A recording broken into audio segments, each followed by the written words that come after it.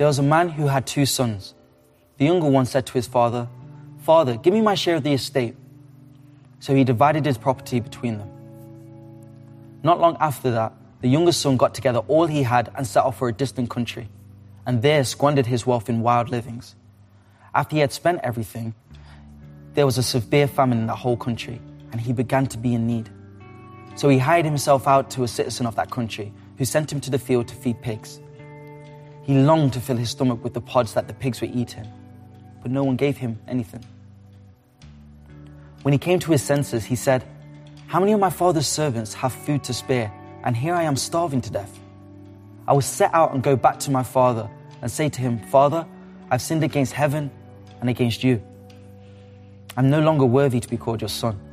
Make me like one of your hired servants.' So he got up and went to his father. But while he was still a long way off, his father saw him, and he was filled with compassion for him. He ran to his son, threw his arms around him, and kissed him.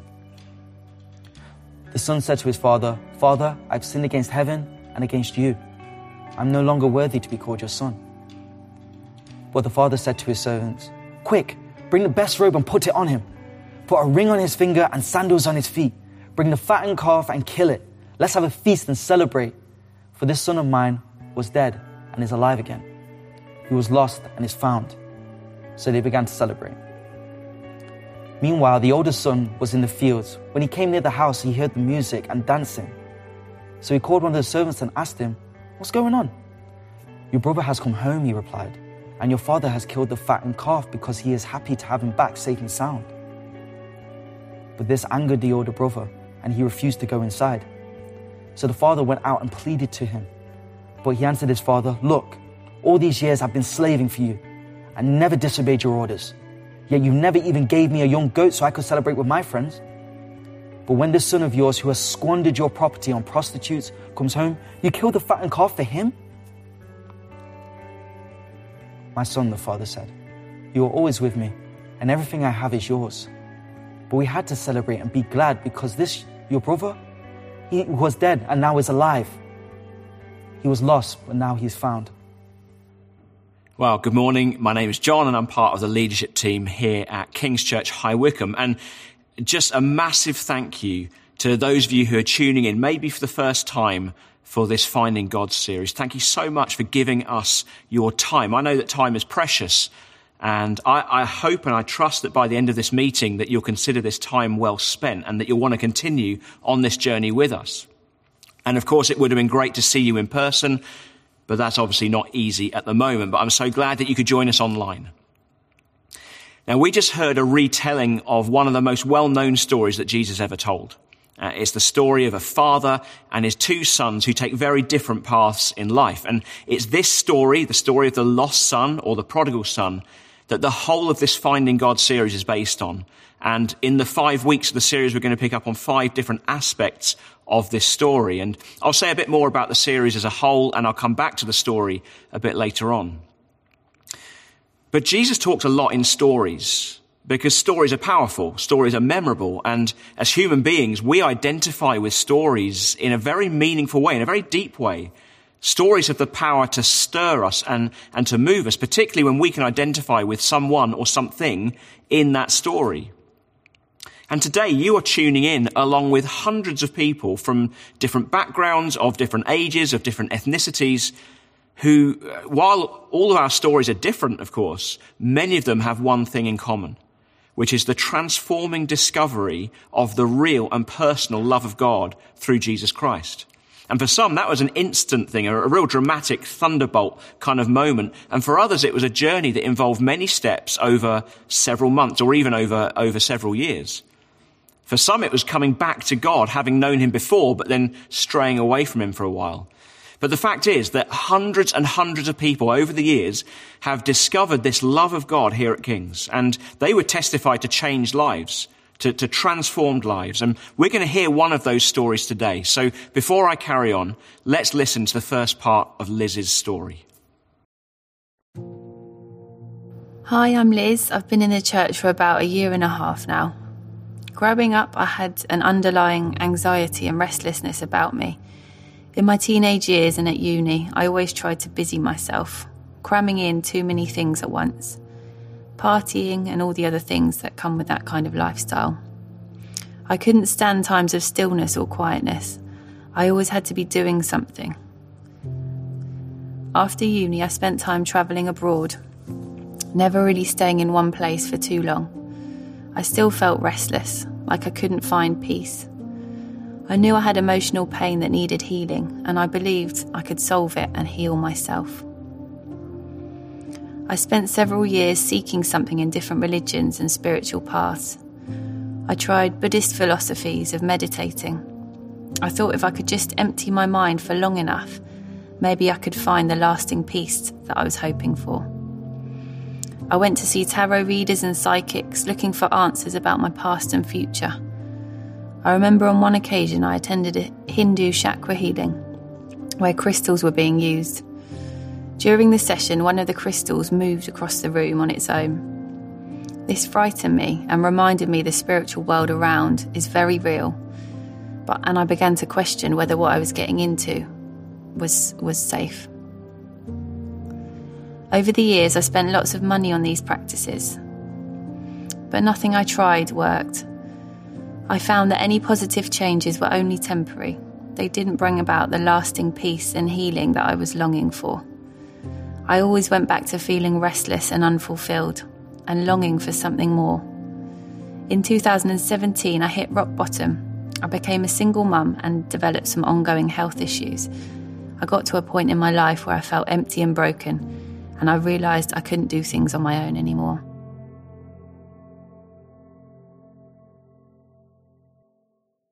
Now, you'll be pleased to know that her story gets a lot better, and we'll pick up the second part of her story a bit later on. But I just wanted to pause Liz's story there to ask you about your story. Now, of course, your story won't be the same as Liz's, but I wonder if you can identify with any aspects of her story. So maybe you've experienced that sense of emptiness or despair or brokenness at different points in your life, or that underlying restlessness that Liz talked about. Or maybe you know what it's like to have unfulfilled longings and that sense of grasping for that lasting change, that lasting satisfaction that never seems to come. Maybe you can identify with that aspect of her story. Or maybe you know what it's like to end up in a place that you never intended to be, thinking that there's got to be more to life than this. And maybe that's where you are right now. You see, I think we all live with deep longings, that there are universal longings that every human being has. So what do you long for? What do you long for? What does your heart long for? What does your soul long for? Do you ever get nostalgic? So just think about what nostalgia is. It's looking back to the past, often to childhood, to maybe what felt like a simpler time, maybe lots of happy memories associated. And of course, I know that's not the case for everyone.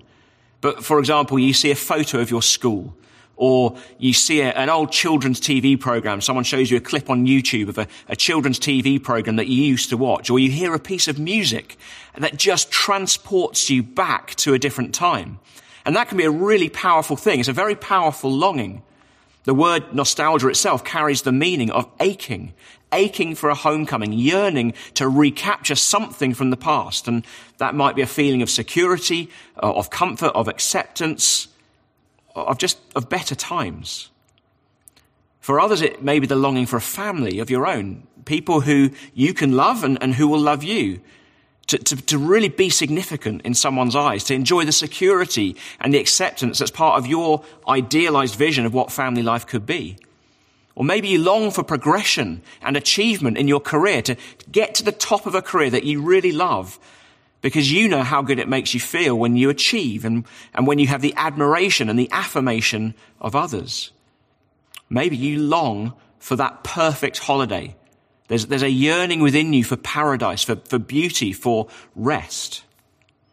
We all long for something, every one of us. And you can probably cover those longings in three main groups, three main headings: a longing for love, a longing for purpose, and a longing for meaning. So let me just expand on those three things a little bit. We all have a longing for love. We're born with it. It's hardwired into us. A longing for love, a longing for security, a longing for acceptance. And this is why marriage and relationships are such a big deal. and why family is such a big deal, why friendships are such a big deal, and when relationships break down, it's such a big deal. The pain that's associated with a broken relationship, with a marriage breakdown, with a family breakdown, with betrayal in a friendship, or particularly as a teenager, that feeling that you're being left out when you just desperately want to fit in. FOMO, the fear of missing out. It's a real longing to be accepted. We all have it. You just want to be in. You want to fit in. You don't want to miss out. And you just have to look at the stories that we like, the films that we watch, the music that we listen to. There's so often this thread of love running through, whether that's looking for love or finding love or losing love.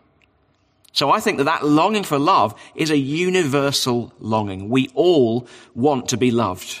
We all want to be accepted. We long to be secure. We also long for purpose. So think back to when you were a child. Let's say you were 5 or 6 years old. What did you want to be when you grew up? Just think about it now. What did you want to be at a young age? Maybe, I guess some people wanted to be a doctor or a fireman, maybe even something like an astronaut or a teacher, an accountant, maybe not so much. Now, the church have heard me say this a number of times, but I have a memory of wanting to be a pole vaulter. I'm not really sure why. I've never, ever pole vaulted in my life. But, I also went through a phase of, when I was probably about 3 or 4 years old, I would use the stools out of the kitchen and line them up in the lounge, and I would pretend that I owned and ran a Zimmer frame shop, which is quite niche, really, and, and fairly unusual, I guess. But, I'm sure we all wanted to be something. But just ask yourself, why on earth were you dreaming about having any kind of job or any kind of profession at all? You didn't need a job at that age. You didn't have bills to pay. I didn't need to be thinking about my Zimmer frame empire. I mean, why would you even think about what you wanted to be when you grew up? Well, because of that longing for purpose, a desire for purpose, for significance, and to accomplish something in this world. It's an inbuilt longing. So we long for love, we long for purpose, and then we long for meaning in life, for answers to the big questions, like, why, God, if you're there, and if you're good, why did you allow this to happen? Or maybe it's, why am I here? What's the point of life? What's this all about? Or maybe, why am I in pain? Why can't I find the thing that satisfies and fulfills me completely? We have a longing for meaning, that there must be some meaning in life. Now, in the story of the lost son that we heard earlier, it is very clear to see that the younger son had this longing of, there's got to be more. Now, we've got to understand that what he did was so offensive, and all the more so in a Middle Eastern context. To ask for his inheritance early, it was just unthinkable. I mean, the expectation was obviously that you wait until your father dies to receive your inheritance, but also the expectation was that you would be there to look after your father in his old age.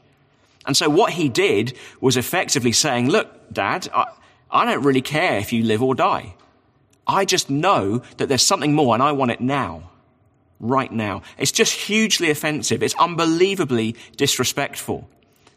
But before we just dismiss him as being ungrateful and selfish, I wonder if this son just said out loud what most of us feel, that life isn't all that we hope for. Life isn't bringing us what we hope for, or maybe what we feel that we deserve. That feeling that there is something missing. Now, I don't think that's a bad thing.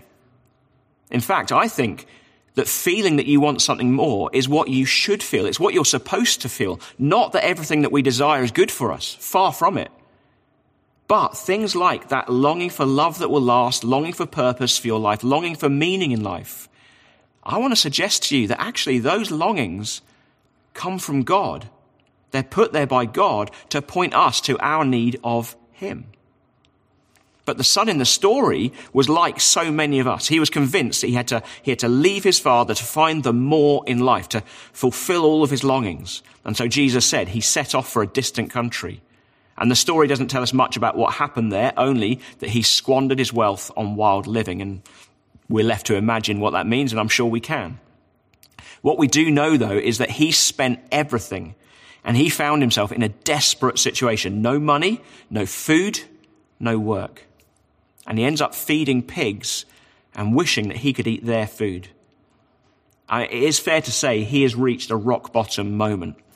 So he had gone off looking to fulfill the longings he had, but he actually ended up completely empty, completely spent. In fact, his sense of longing, far from being fulfilled, it had become even more acute. What am I doing here? How did I end up here? I wonder if that sounds at all familiar. How did I end up here?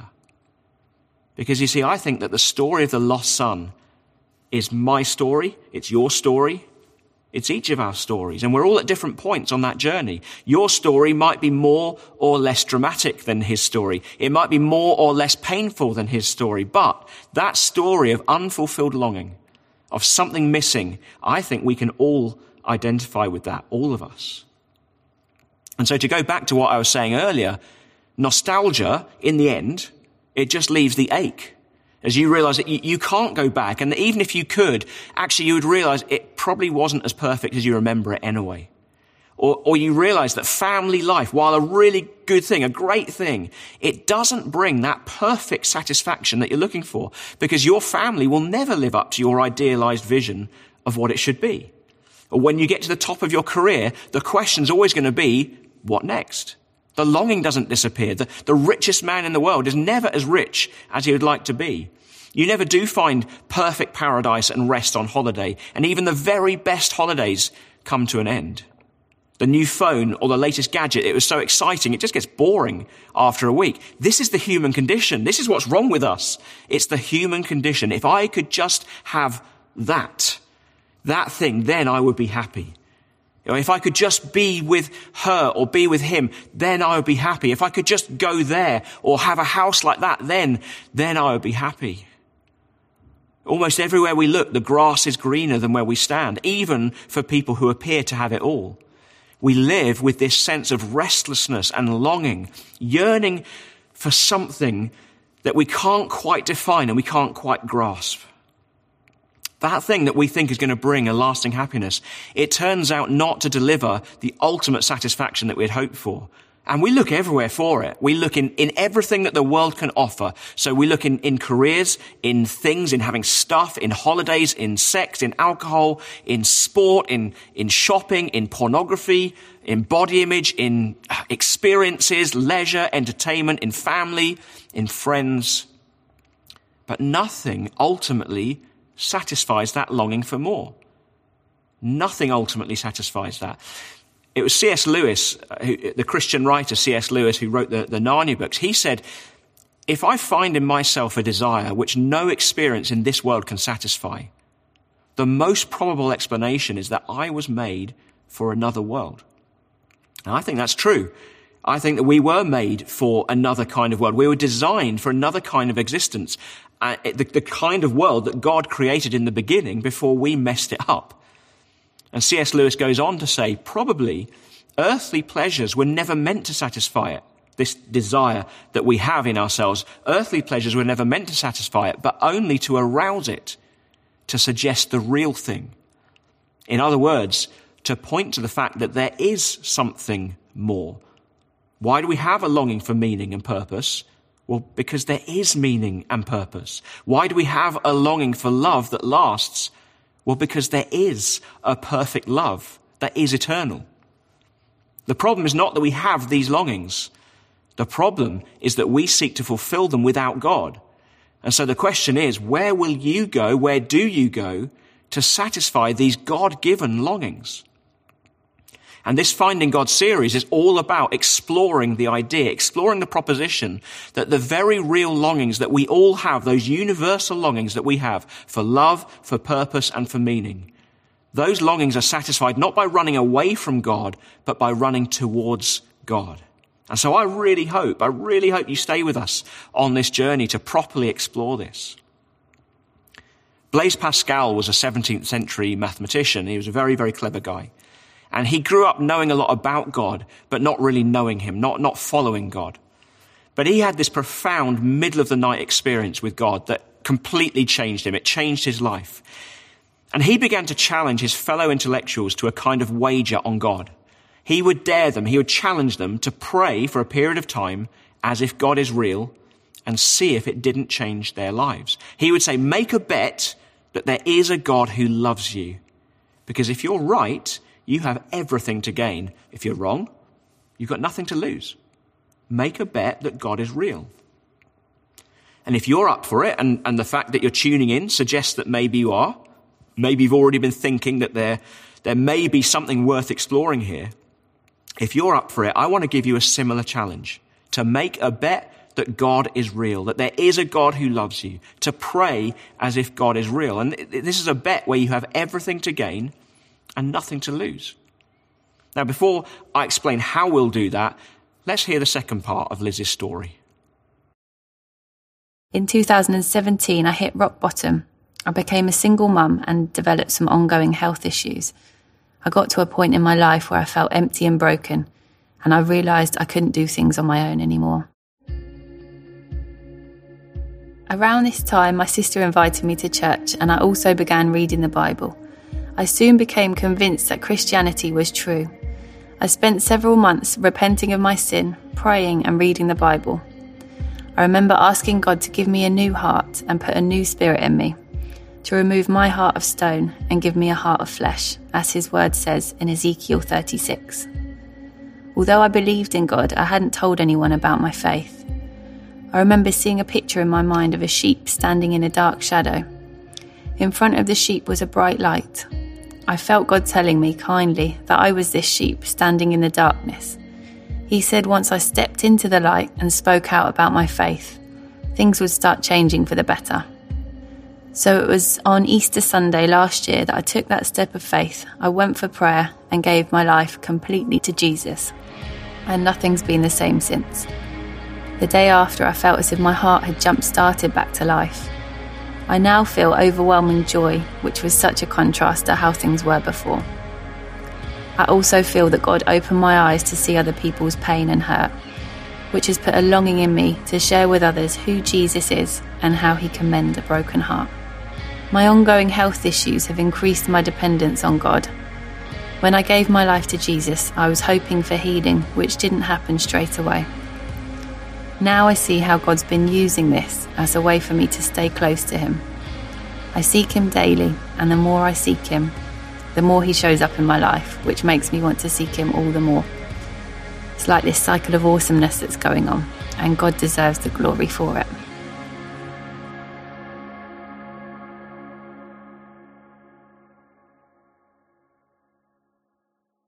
Now, do you see what made the difference for Liz? It was prayer. It was prayer. She was speaking to God, and she was hearing God speak to her. That's what prayer is. And it was responding in prayer, going to receive prayer that changed everything and led to this overwhelming joy that she described, this changed life that she has experienced. And so this is what I'm going to ask you to do. To pray as if God is real every day for the next 30 days. And we have an online prayer guide that we would love you to connect with that will help you with this. And Rich will explain how you can access that in just a minute.